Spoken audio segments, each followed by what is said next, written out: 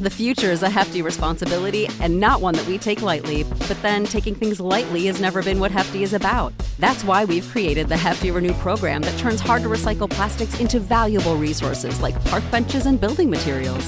To participate, simply fill up an orange Hefty Renew bag with accepted items, tie it up, and drop it in with your regular recycling. That's it. It's that easy. It's time to rethink recycling with Renew. Particular valued resources may vary by geography. More info available at heftyrenew.com.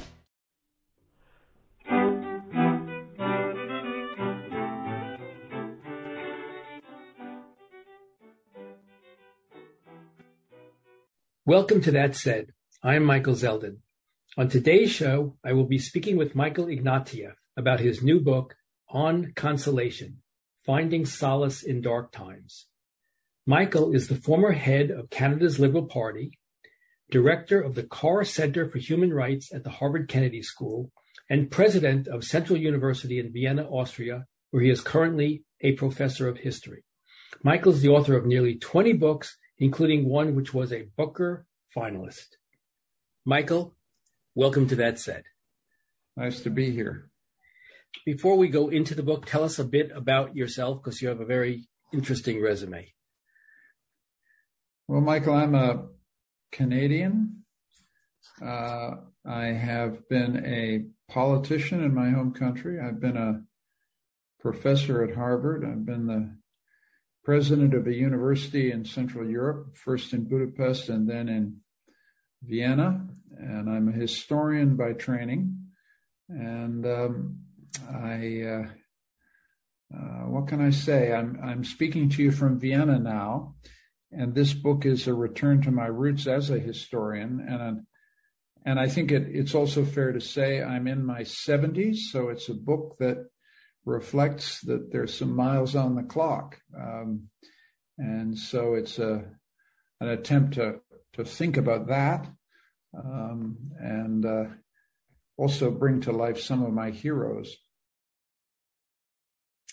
The book, you say, came out of a lecture you gave in Utrecht in the Netherlands. And you said, I came there to give a lecture about justice and politics, but I discovered consolation in the words, the music, and the tears of recognition in the audience. This was about the justice and politics in the Psalms. So tell us a little bit about that experience and how that led you down this path that led to this book.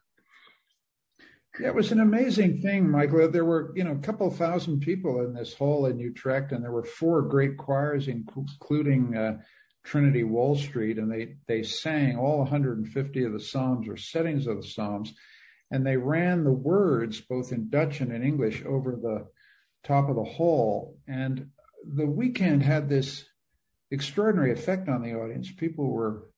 There were tears. You could tell people were being told something of tremendous importance. But this was not a religious gathering, and most people, I don't suspect, were religious. And I myself am not religious. My dad was a Russian Orthodox because I come from Russian roots. My mother was what my dad used to call a godless Republican. So I didn't grow up in a religious home. I always grew up in a home that respected religious belief, but it's not beliefs that I share.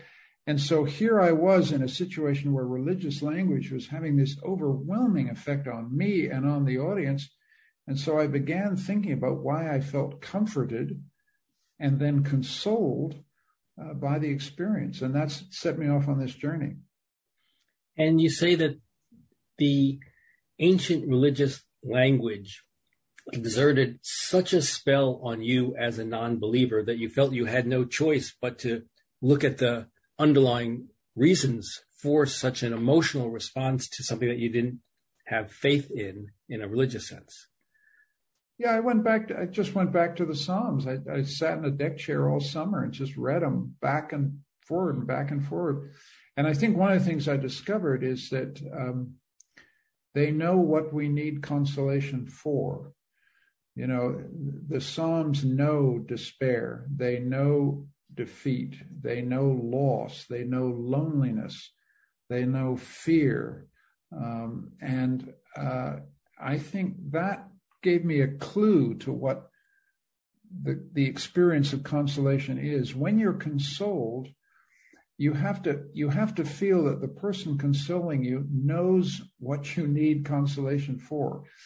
When someone says, I've been there, you've got to believe that they've been there. And with the psalmists, I felt they had been there. And that was a strange experience because we don't know anything about the psalmists. And they're 2,000 years ago. And yet I felt this immediate connection, their deep understanding of what it is to be a human being. And so that is, I think, the beginning of what makes them consoling. They understand what we need consolation for. It's interesting. The Psalms are essentially hymns, and they break into various categories: songs of praise of God's work, then royal psalms about the matters of kings' coronation and stuff. But I think the most moving of them is, and there are psalms of thanksgiving, but it's these individual laments and these communal laments that I think grab you the most. Maybe as we're going to work our way through some of the 17 chapters of the book, maybe you can talk a little bit about these communal laments, these individual laments that find them so meaningful in the Psalms.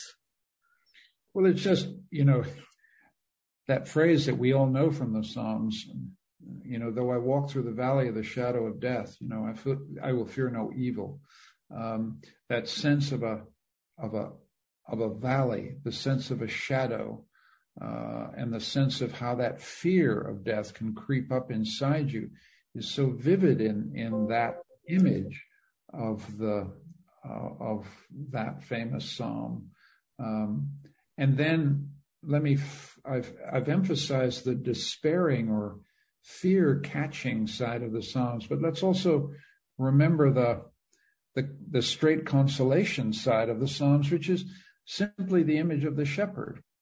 The more you think about it, this old stuff is very comforting. The idea that it's rainy and snowy in a field at night, and you're a little sheep stuck in a bog somewhere, stuck in a hedge, and the shepherd comes out in the rain and the fog and picks you up and takes you home. I mean, this is it works very deep into our ancestral, personal, familial memories. The sense of being cared for is very deeply affecting and very emotional in the Psalms. And so even those who don't believe there is a shepherd with a capital S can feel moved by that. People have then said to me, but wait a minute, isn't that just a metaphor? Aren't you just being carried away by the sheer beauty of the language of the Psalms? And I think that's certainly fair, that the beauty helps to comfort you. But I think what consoles is the sense that human experience has not changed very much in 2,000 years. And so to be consoled is to feel this solidarity in time, in deep time, back to the beginning of human experience, because the Psalms are among the earliest recorded words that we have from the deep past. And that sense of continuity in time, I found, the more I thought about it, deeply consoling. You write, to understand consolation, it is necessary to begin with the moments when it is impossible. Consolation is an act of solidarity in space, keeping company with the bereaved, helping a friend through difficult moments. But it is also an act of solidarity in time, reaching back to the dead and drawing meaning from the words that they left behind. That's the essence of what you were trying to do in the book, find this solidarity in time, yes? Correct, absolutely. And I felt it particularly in the Psalms. I felt in some deep way they are our contemporaries. And I think that's an important thought in the 21st century, because there's an idea of being in the modern world in which we think, we're marooned, we're alone. None of the ancient traditions can help us. We don't, and we have an idea of being a secular society that I think predefines us as being unable to access or unable to contact the the comfort provided by the Bible or whatever religious text we want. I don't believe that. I think you can return to these texts, even though they're very old, and even though you may not believe everything they offer to you by way of hope, and still derive consolation from them. I don't want to push this too far, though. You said earlier, Michael, that you got to understand consolation, you have to understand when it's impossible. And I think that's very true. Every one of us has sat beside someone who's just lost their husband or their mother or their father or their brother or their sister, and encountered that terrible moment when words fail you. There's nothing you can say. They are so bereft. And I think that's also one of the things that this book is trying to talk about. That is how far words can console, and when is the moment when words fail us. I've not written a book of happy talk or inspirational writing. It's about, in fact, the ways in which, or the moments at which, words break down for us.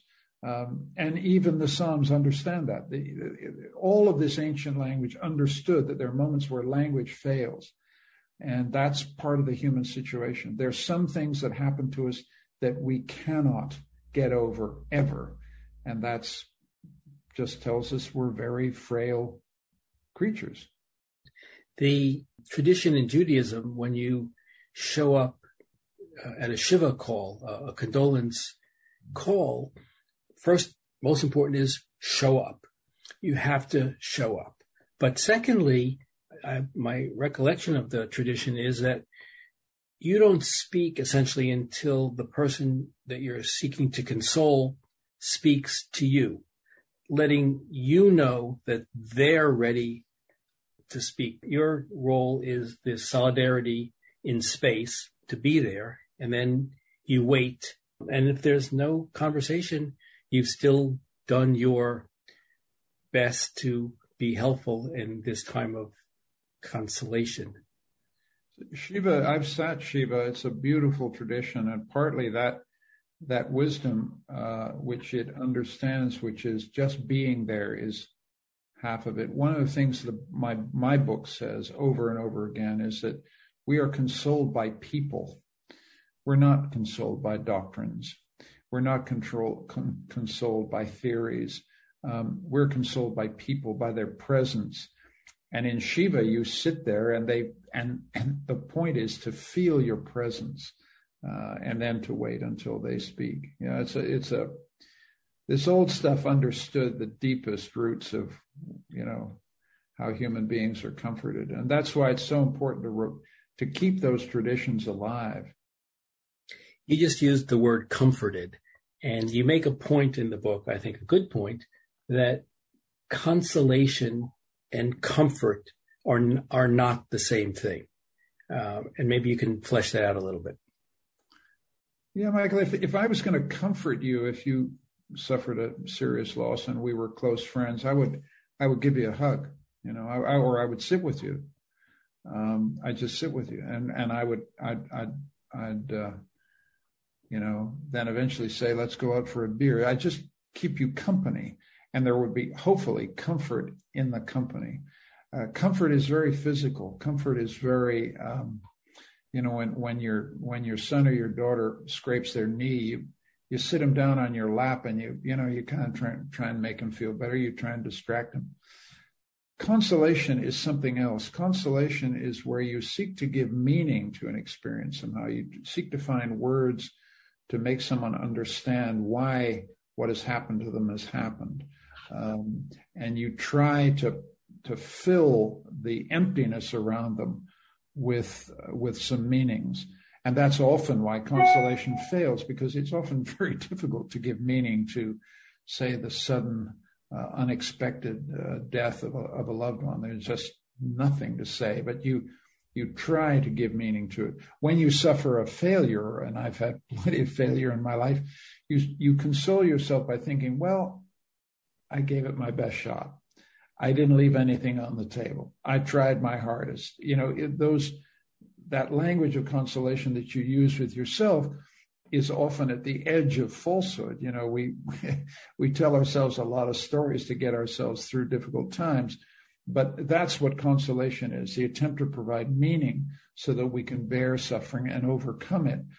And the key element of consolation is, I think, hope, to give us some sense once we've got through a difficult experience that we can begin to live in hope again. And by hope, I don't mean anything very exalted or metaphysical or religious. I just mean the willingness, the desire to put the next foot forward and keep going.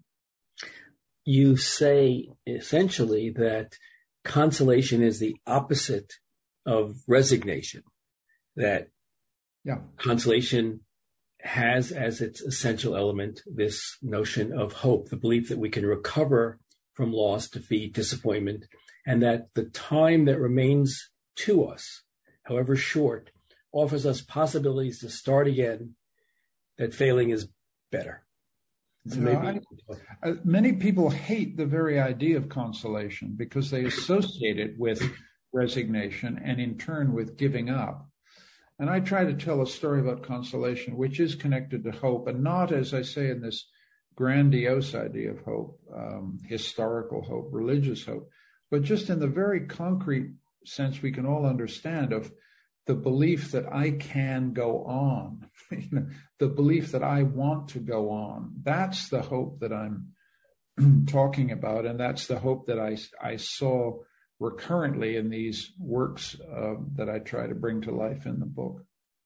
You say, I think, presciently that consolation is only possible if hope is possible, and hope is only possible if life makes sense to us. To be consoled is to make peace with the order of the world without renouncing our hopes for justice and to go on living. It's an important concept, I think, that you flesh out here. Well, and all of it's difficult. You know, it's easy for me to say that, but, you know, yesterday, Michael, I was talking to a woman in Holland who phoned me up about the book, and she said, you know, she has a friend who wants to commit suicide. Suicide poses the question of what you do when someone believes there is no meaning to life, literally no meaning. And there are such people, and they need to be respected. Suicide, the choice of suicide, is always to be respected. Although it's infuriating and terrifying choice, there are people for whom there just doesn't seem to be sufficient meaning to their existence to justify going on at all. So again, I don't want us to avert our eyes from that reality. There are just a lot of people for whom, as my mother used to say of her brother, life is hard for that guy, you know, and there's some people for whom it's just extremely difficult to generate meaning. But I don't think you can be consoled about life unless you can generate some meaning. And I don't think unless you can generate meaning, you can't generate the hope that allows you to carry on to the next day and the day after that.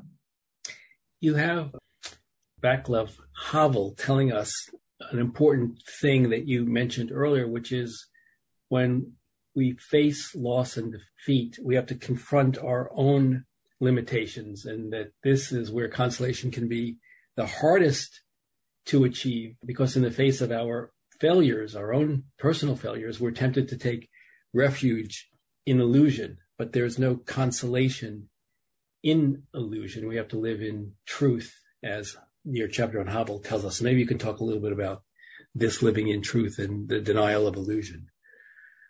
Well, in Havel's case, it was having to face up while he was in prison with the fact that he had given in to his interrogators in 1977 and promised that he would step back from his role as a dissident if they let him out early. And he felt afterwards that he betrayed himself.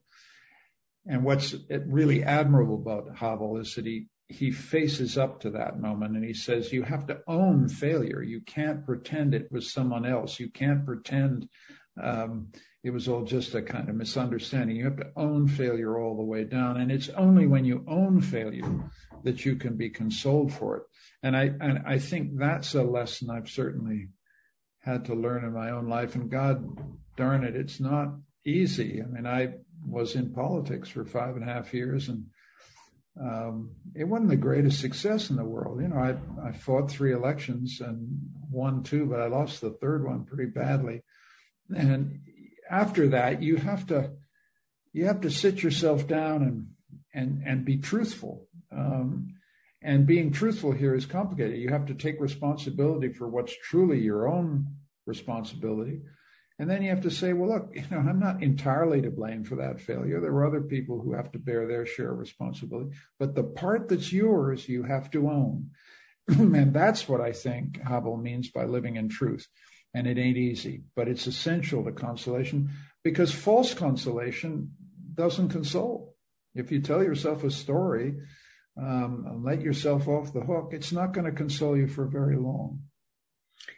We've seen that very recently in U.S. presidential election politics, but let's not go there. So the book is a collection of portraits arranged in historical order, each devoted to a single person in a time of extremity, and how they use the traditions that they inherited to seek consolation. And as you said, not all of them succeeded, but there are lessons to be learned in their struggles, and maybe we can find some hope for ourselves in it. So, which I think was a great structure for the book. And I'd like, if we could, to go through some of them. We're not going to have time to go through all 17. The thing, though, is I think the best place to start is at the beginning. I think there was a Sound of Music song about that. And we've talked about Psalms already.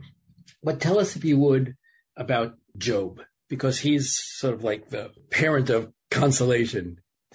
Well, Job is, at first sight, a really terrible place to start, because it's the most unconsoling and awful story probably in the Bible. This guy, innocent guy with living a good, godly life, gets visited by all these horrible plagues and visitations of God, and he ends up in rags alone, covered in sores from the plague. But this is the moment when I think he's key to the story about consolation, because he shakes his fist at the sky and he says to God, "Why have you done this? I don't deserve this. I am innocent." And this demand by a ragged old man shaking his fist at the sky is, I think, one of the most stupendous moments in world culture. And astoundingly, God replies out of the whirlwind. God says, "Who the hell are you to question my justice? I'm God, for heaven's sake. I created the heavens, the stars, the firmament that you're standing on, and you dare to question my justice?" And, Job eventually understands that the wrong question to ask when you suffer is, why me? There's often no meaning in why you've been singled out by cancer, by leukemia, by a stroke, by this, by that. No point asking that question. The point is to endure and to keep seeking, if you can, meaning for your experience. And what makes Job so courageous is this absolutely implacable search to find meaning for his experience, which is, I think, is at the root of all of our searches for consolation. So that's why I began with Job. But it's a horrible story, as everybody who's read it knows, but a truly great one. In it, Job is tested. The angel, which is Satan, says to God, "If you sort of let me at him, I will show you that this faith in God is transitory." God said, "Do to him as you will. You just can't kill him." So he kills his wife, he kills his kids, he devastates him economically. He, as you said, he's sitting, dying of sores, and yet he does not renounce his faith, which is ultimately what leads to his restoration of health and life. He ends up having 7 more children and the like, but it's this unwavering faith in the face of adversity that is the tale of Job that's so meaningful, I think. Yes. And even if you don't believe in that very difficult God, what you can believe in Job is this holding on to the feeling that the universe or your life in the universe can be given meaning. That's the element that I take from Job, and I found touching when I read it. That's why I began the book there. You go from Job to Paul, another interesting person who essentially created the new language of Christian consolation from the Jewish prophets. Actually, he was born Saul until he had this epiphany, I guess, out in the desert. And he's interesting because in his epistle to the Galatians, is it that he really creates a universal faith in humankind? Yes, it's born of the return of Jesus and the like, but it's a very egalitarian approach he takes. And maybe we can talk a little bit about Paul and how Paul features into the consolation that you've articulated in the book. Yeah, this is a man who's born a Jewish zealot, and then under the impact of seeking to convert Greeks and Romans and people all over the Eastern Mediterranean in the decades after Christ, begins to discover that the Christian faith could have appeal beyond the Jewish faithful. And he suddenly then in Galatians pronounces this, there is neither Jew nor Gentile, there is neither slave nor free, there is neither male nor female, but all are one in Jesus Christ. And that's a pretty revolutionary message. And it is, as I try to argue, the origin of all forms of moral universalism that we've ever had ever since. But it's the thing about Paul is that it's horrible to be Paul in the 30 years after Jesus' crucifixion. He's thrown into prison. He's humiliated. He nearly dies of shipwreck. He's bound in chains. He suffers terribly as he seeks to create and sustain these Christian communities. And that Paul interests me deeply because it's a Paul who begins his ministry thinking, the Messiah is just coming. The Messiah has been predicted by the Jewish prophets of my tradition, and Jesus has been crucified. He's risen from the dead, and he's coming back, and the world will end, and the perfect world will be ushered in. He literally believes that. And after 30 years, it doesn't happen. So what do you do when the Messiah doesn't come? And that's the problem, I think, that Paul has to face. That's the thing that tests his faith and belief. And I try to argue, and I think it's a pretty possibly heretical interpretation of St. Paul, that one of the things he discovers is the enormous importance of human love. One of the things about the epistles, whenever you read them with a fresh eye, is the frequency with which he mentions his collaborators. There's this woman called Priscilla, and then there's another woman called Phoebe, and then there's another guy called Thomas, and there's another guy. He mentions these people. They're kind of shout outs to the people without whom he couldn't have done anything, but they're more than shout outs. There's some way in which he begins to understand that their love, their faith in him is what kept him going. And so the sublime evocation of love that you see in his epistle to the Corinthians is, I think, an attempt on his part to say, look, over 30 years, the thing that kept me going, the thing that consoled me, the thing that made me keep my faith was the love of the people I worked with. And there are few more touching and passionate descriptions of human love than that epistle. And, that's the Paul that really moved me, and I hope will move readers when they see it through my eyes. And the thing, though, that Paul teaches us as well, and I agree with the notion of all you need is love and human compassion, and we'll see that elaborated on in some of the other chapters. But he does write, or you write of him, that suffering teaches perseverance And perseverance produces character, and character produces hope. A man learns to console himself by accepting a large share of tribulation, and that suffering was at the core of human experience. So he does say essentially, we all come from the earth. We're all going back to the earth. Suffering is what happens here on earth, and, just deal with it. But he has this religious overlay, and then we'll be in heaven with our Lord, and everything will be, peaches and cream.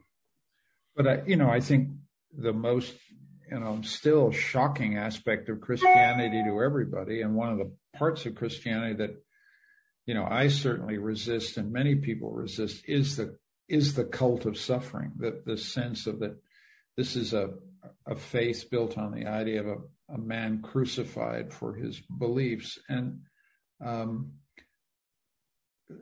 best I can make of Paul's idea of suffering is simply, you can't live a human life without it, he seems to be saying. You must console yourself with the truth that this portion of suffering is what it is to be a human being. So don't be afraid of suffering. Don't run from suffering. Don't think it's an illness from which you can recover. Don't think it's something that, good therapy can remove from your life. Suffering is built into the experience of being a human being. And that part of what Paul says is, I think, truthful and important, although difficult to accept and difficult even to understand. And we saw that in your chapter on Cicero, who essentially is inconsolable. And maybe we can talk a little about who was he and what was, all these are tests, if you will, in some sense. All these chapters, the protagonist of each is tested in some way. So tell us a little bit about who was Cicero. Having spent a couple of chapters at the beginning of the book talking about the Hebrew prophets and the early Christian leaders, I then spent quite a lot of time talking about the Roman Stoics. And the chief of those Stoics, in a way, was Cicero, the most famous orator of his time, a lawyer, famous in the courtroom, famous in the Senate, one of the most famous orators of his time. And he is a philosopher. And so he preaches the Stoic doctrine that you can suffer less in life if you reduce your appetites and engage in masculine self-control.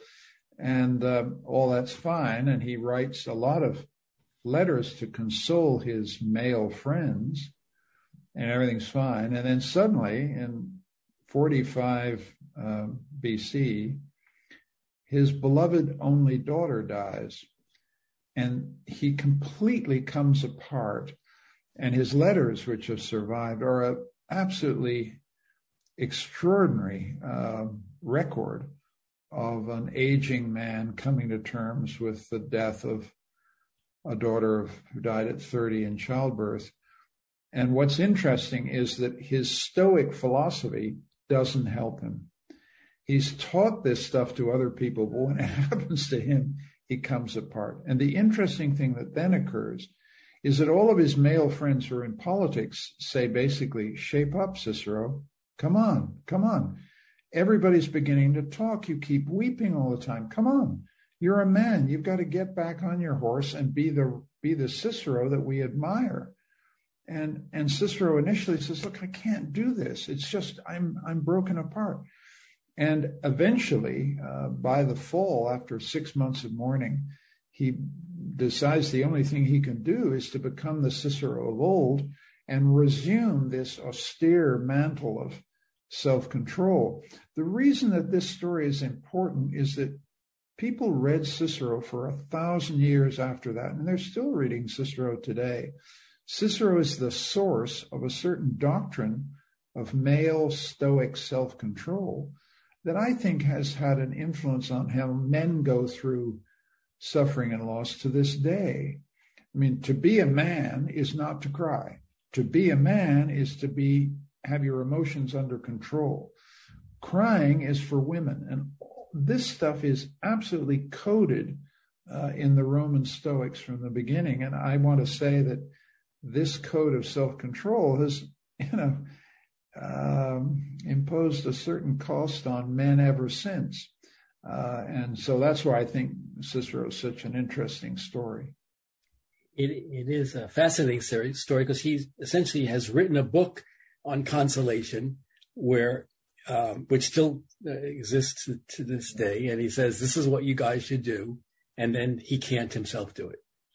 Yeah. And that allows me to, it's one of the moments where I began to realize that we are consoled by people, not by doctrines. And doctrines recurrently break down. Cicero's doctrine of Stoic self-control breaks down even for the man who wrote the darn thing. And that teaches you something about where consolation lies. Consolation lies in the comfort and love and help and assistance of real people close by. And when he gets that, Cicero then begins to recover. I'd like to turn to, we're taking a little bit out of the exact historical order, but we'll go back and forth a little bit as themes emerge. And Michel de Montaigne is sort of an interesting compare and contrast, to me at least it was, in respect of Paul and the Psalms and Job. And tell us a little about who first always tell us who these people are, and then what their approach to consolation was, please. Well, Michel de Montaigne is a French nobleman caught in the middle of the civil war, the religious civil wars in France in the 16th century. So he's writing in 1585, 6, 7, 8, in a little chateau in the southwest of France near Bordeaux.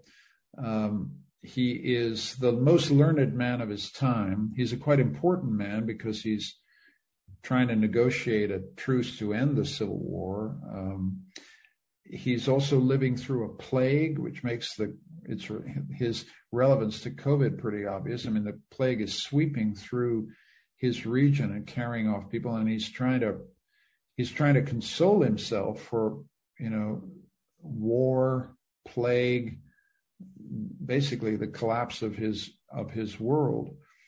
He's the most learned man of his time with his famous library in a tower, and he has, Cicero's on the shelves, St. Paul's on his shelves, the Hebrew Bible's on his shelves.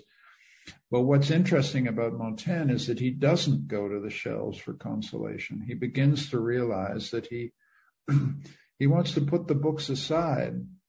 He begins to think that the things that have consoled him most are the routines of daily life, a well-made bed, the company of a woman in his bed, the pleasures of the body.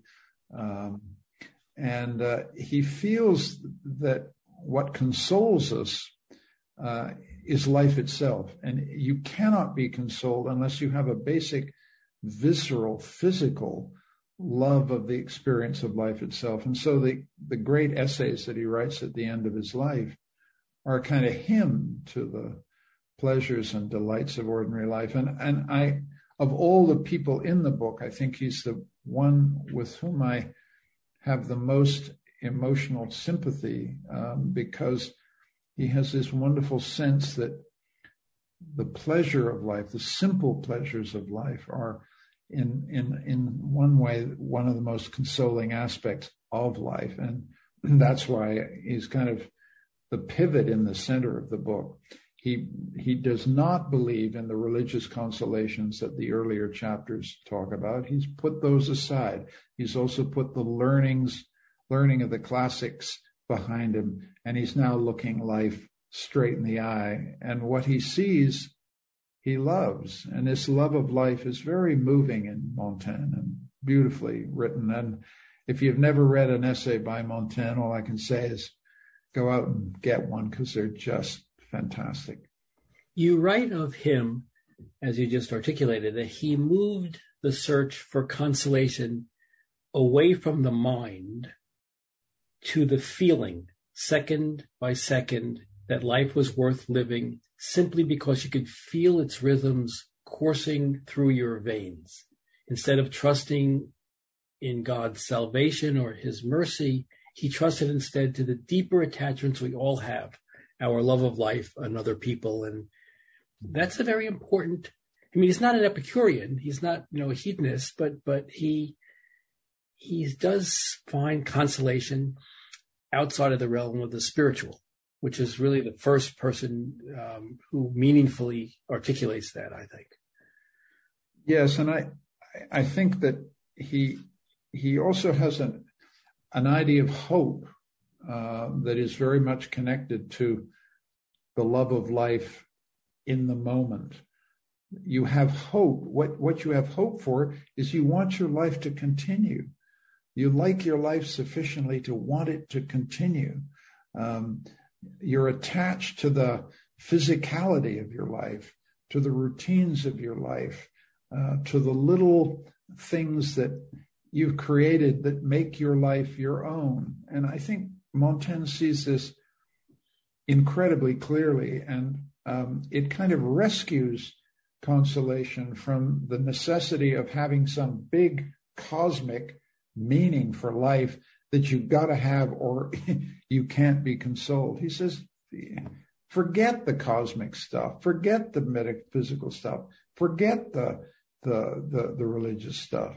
Focus on what's in front of you, which is, do you have a life that you have shaped as your own creation?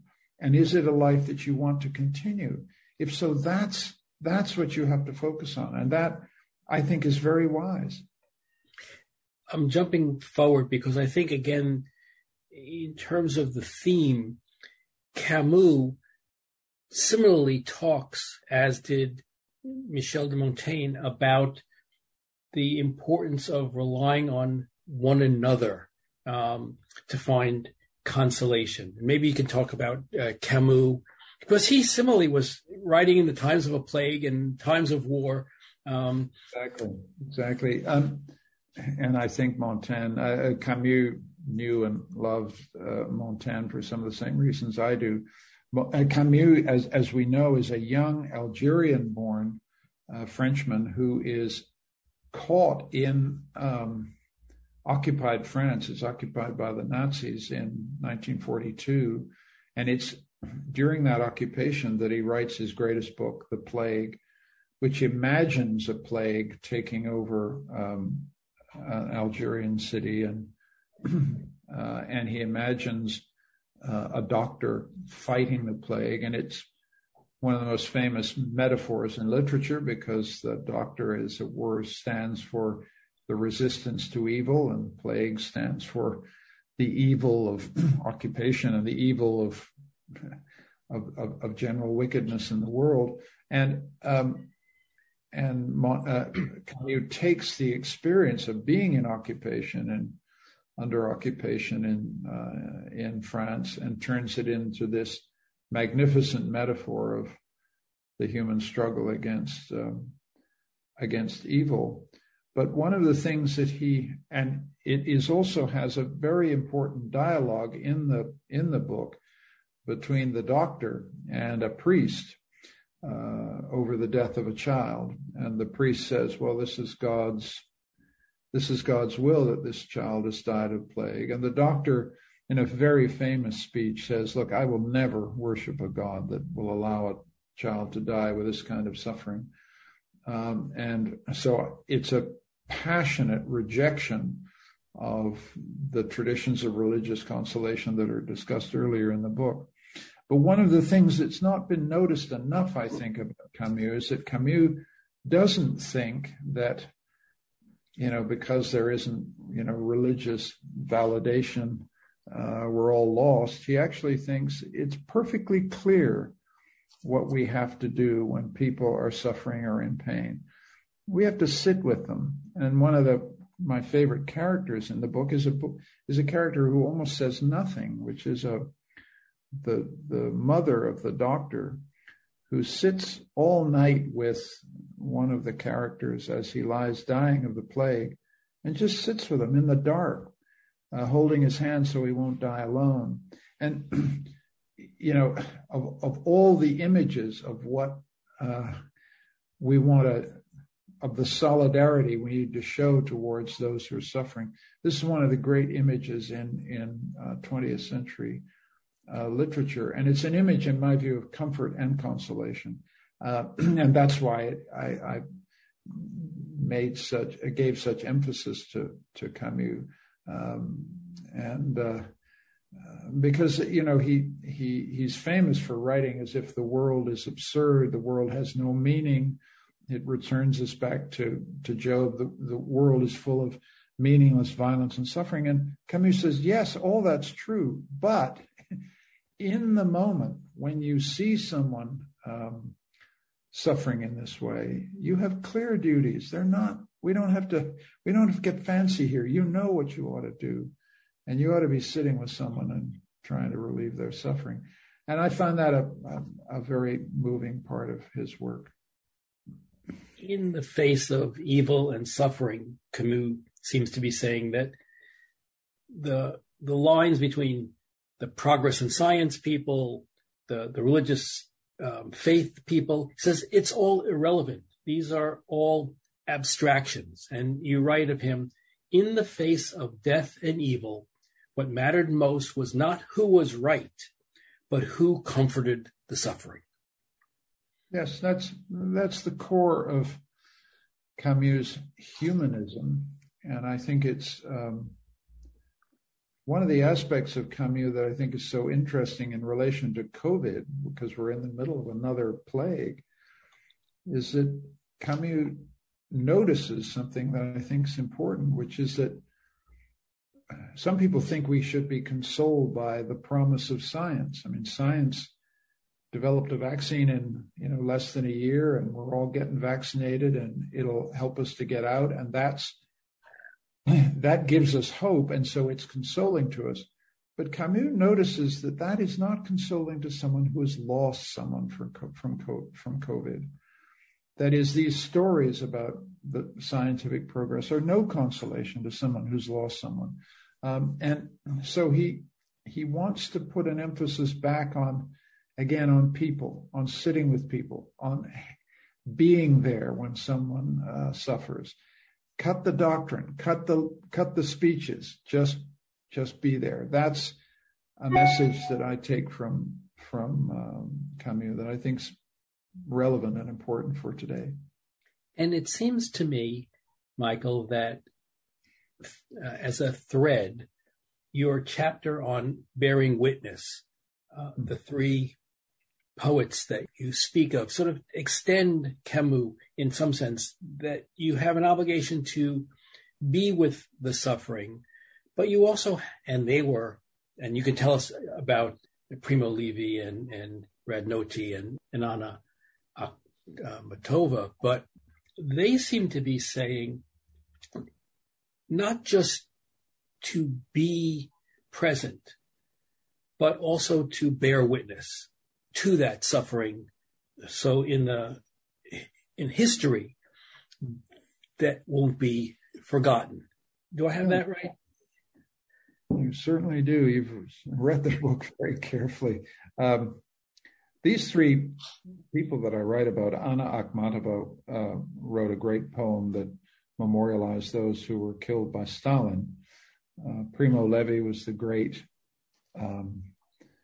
writer about Auschwitz. A young Italian chemist who survived Auschwitz because he was confined there between 1944 and the end of Auschwitz in 1945. And the third person who's not known by anybody, Miklos Radnoti, is a Hungarian poet who is, I think, the only poet I know who actually wrote great poetry on a death march. He never lived to see those poems published because he died during the death march, but the poems survived. And all three of them, Akhmatova, Levi, and Radnoti, believed that they had a responsibility to witness the Holocaust, witness this abomination. And they're a very important part of this book because, after Auschwitz, there may be no consolation, right? Once you see what human beings can do to each other, one response would be to be inconsolable.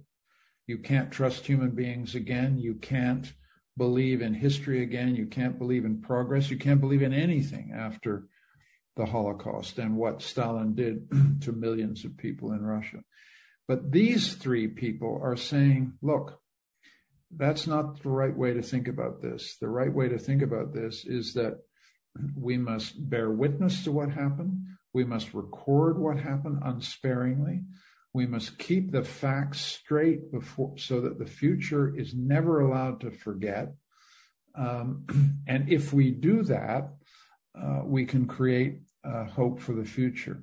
The problem here, and this is where it gets complicated and in a way tragic, is whether we, the succeeding generations, the people who read Primo Levi's great work on Auschwitz, have actually taken that message to heart. And what would be dispiriting to Primo Levi, who died in 1987, is the reappearance of anti-Semitism, the reappearance of racial hatred, the reappearance of intolerance, the reappearance of racial violence.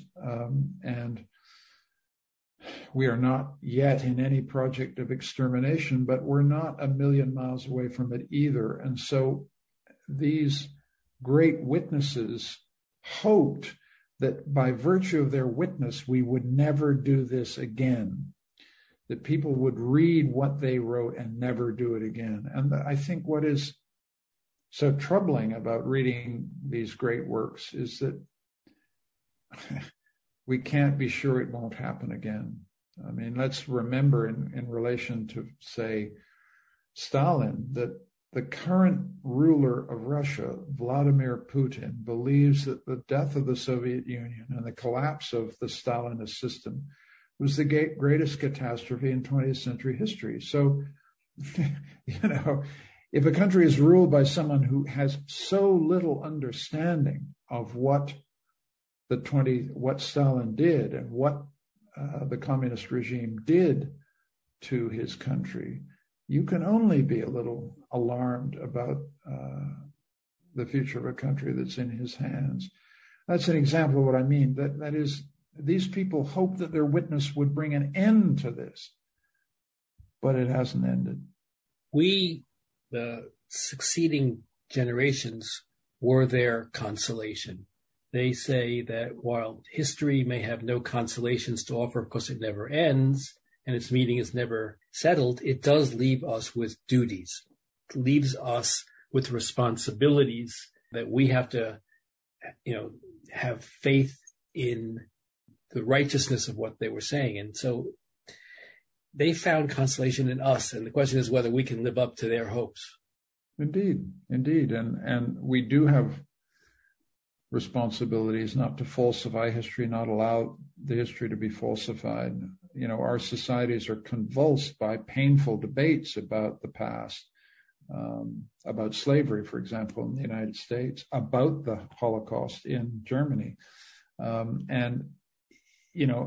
generation and the generations that come after have just a very simple duty, which is to stare the facts in the face and not let anybody falsify them, so that we understand what we're dealing with. And if we discharge that responsibility, then there's a chance we can avoid a terrible future.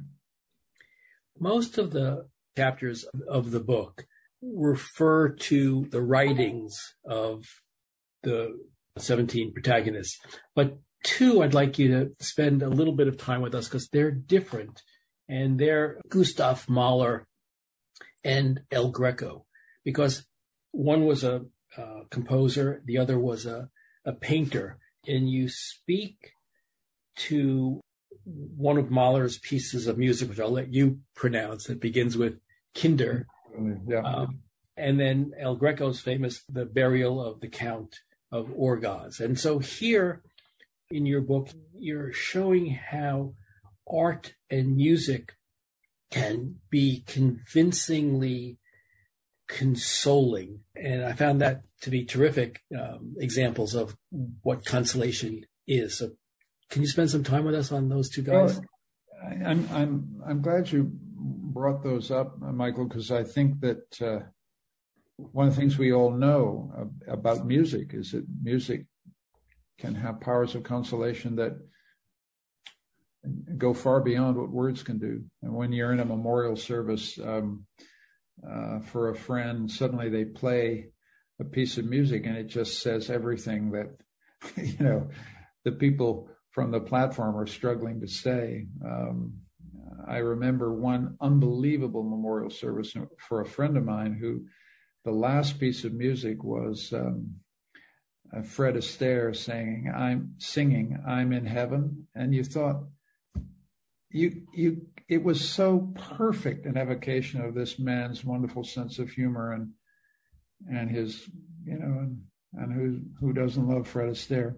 But to get back to Mahler, I wanted to talk about Mahler because Mahler wrote an extraordinary piece of music called the Kindertoten Lieder, which are 5 songs on the death of children, which he would have thought is a terrible subject. But Mahler chose this subject in the 1890s because he had lost brothers to scarlet fever when he was a little child. So he knew about this kind of grief very early on in his life. And then when he had a chance to set some songs to music, he chose this theme. He chose to set a series of poems that had been written by a man who'd lost his children. And Mahler puts them to music, and they're some of the most beautiful songs in the German repertoire. And the point about telling the story again is that Mahler wrote the songs before he had children of his own. And then he had children. And then he lost his daughter in horrible circumstances to scarlet fever in 1907. And he said something to one of his closest friends, which I think is extremely revealing about the limits of consolation. He said to his friend, I could write the songs on the death of children before I lost my daughter. But once I lost my daughter, I could never do them again.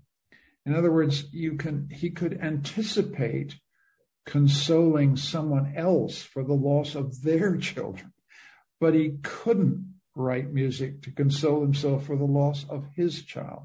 What does that tell you? It tells you that there are some experiences so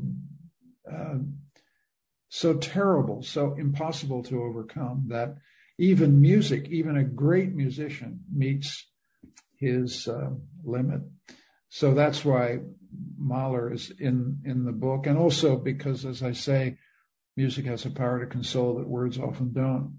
I also had a chapter, as you rightly said, about painting, because painting has an extraordinary visual power. And the painting I chose was by the great Greek Spanish painter El Greco, painting in 1586, around the same time that Montaigne was writing.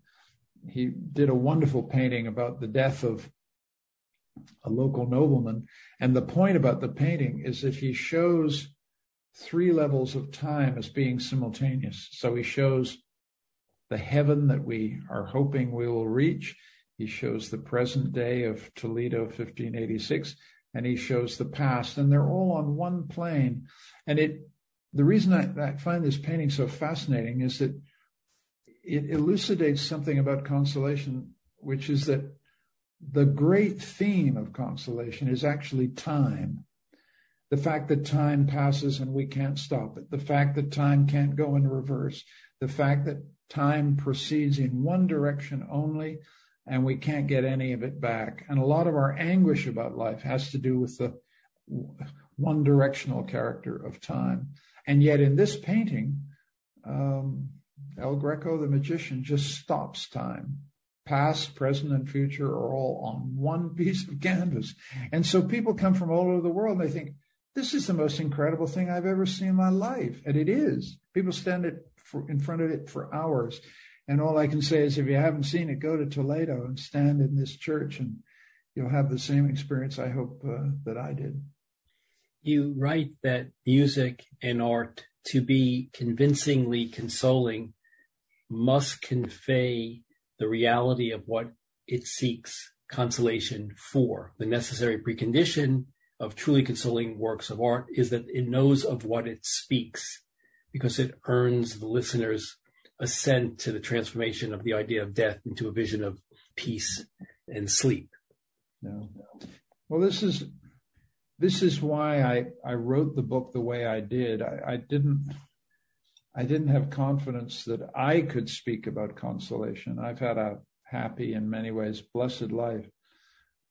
But that's why I did it historically, by going back to people who really did know what it was to lose irrevocably, really did know what it was to be in prison fearing for your life, really did know what it was to suffer, and who wrote great works of art or painting or music that allow us to understand what it is we need consolation for, and through the beauty of what they've created, give us hope that we too can find consolation ourselves.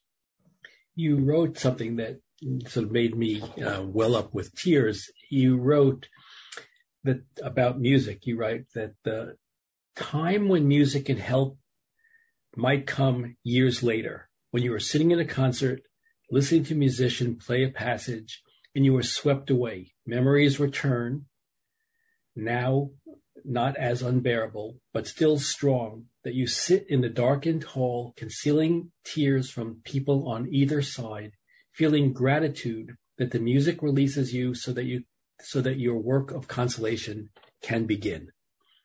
It's wonderful stuff. Oh, well, I'm glad you found your way to that paragraph. It's obviously, something that happened in my own life, and I've also seen it in other people. It's one of the reasons why concert halls are dark, so that you can experience these things on your own. But yeah.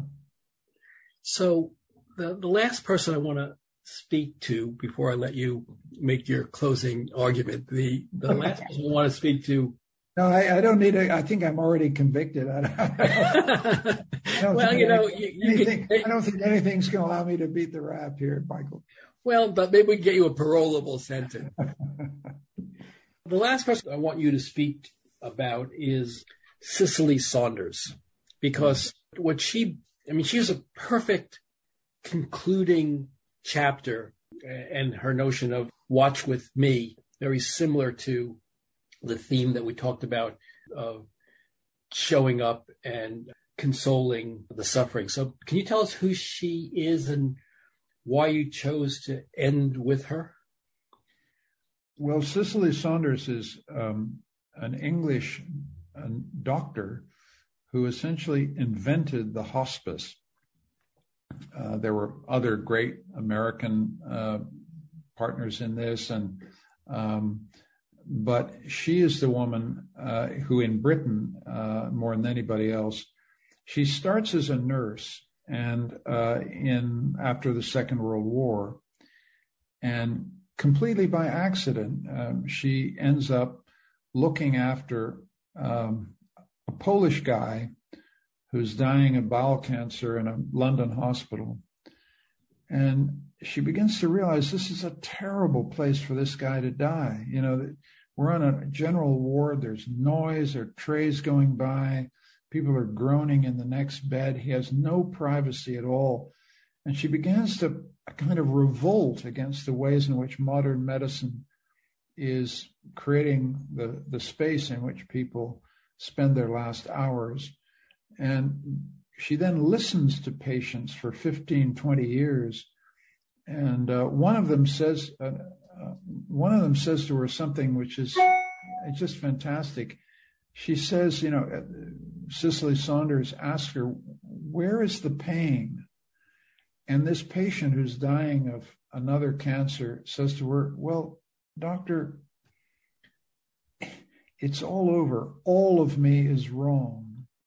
And Cicely Saunders understands what that patient is trying to tell her, which is that she's not just suffering physical pain, she's suffering kind of other pain relating to the fact that she hasn't made peace with her family. She hasn't got her private affairs in order. She's got children she doesn't know how how they're going to be taken care of after she's gone. And Cicely Saunders began to understand that death is, the pain of dying is not just the physical pain of cancer, whatever it is that's carrying you off. It's also the pain of not having made peace with your whole life. And so she begins to think that she needs to do two things. First, she needs to devise a pain regimen that will convert the terrible suffering of a thing like cancer into manageable pain so people can be conscious and think through the last phase of their life. And secondly, she needs to find a setting where they can sit with their family and they can, do their wills and talk through, the things that need to be sorted out in a family. And she creates this thing called a hospice. What she understands that none of the other people in the book understood is Consolation needs a space. It needs a place, peace and quiet, relief from pain, where you can be at peace with your loved ones, you can resolve family quarrels, and you can look at death and hopefully encounter it without fear. And thanks to her work and the palliative care revolution that she and a lot of other people created, it is now possible at last, I think, for many millions of people to die in a setting where they can find consolation. And that's why I ended the book with her, because I think she, in her quiet way, did more good than almost anybody else I can think of. I had the privilege of meeting her once, and it was just an unforgettable experience.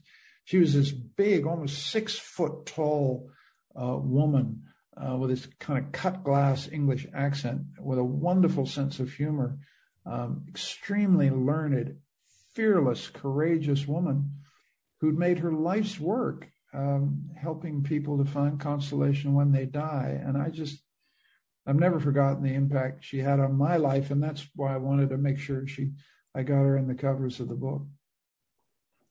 And she says, I guess it's Jesus who said it first, watch with me, sort of Camus-like, or as we discussed about, Camus meant being there, watching through the night so you can hear the dying speak. It's really a powerful message. Yeah. Well, she took this. She was a person of religious faith, and she went back to Jesus' injunction to his disciples in the Garden of Gethsemane, where Jesus is getting ready to prepare himself to die, and he asked the disciples to watch with me, and they didn't.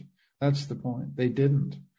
And so they fell asleep, and she wanted to make sure that if she was ever in that situation again, she would not fall asleep. She would watch with the dying. And it does, as you say, connect to this very powerful image in Camus of an old lady sitting with a dying man and just mopping his hair and, mopping his face as he goes through the last hours of his life. And I think there's a tremendous consoling power in this image of human solidarity. Consolation is about solidarity. Consolation is about being with, and Cicely Saunders understood that and tried to create an institution where that could happen.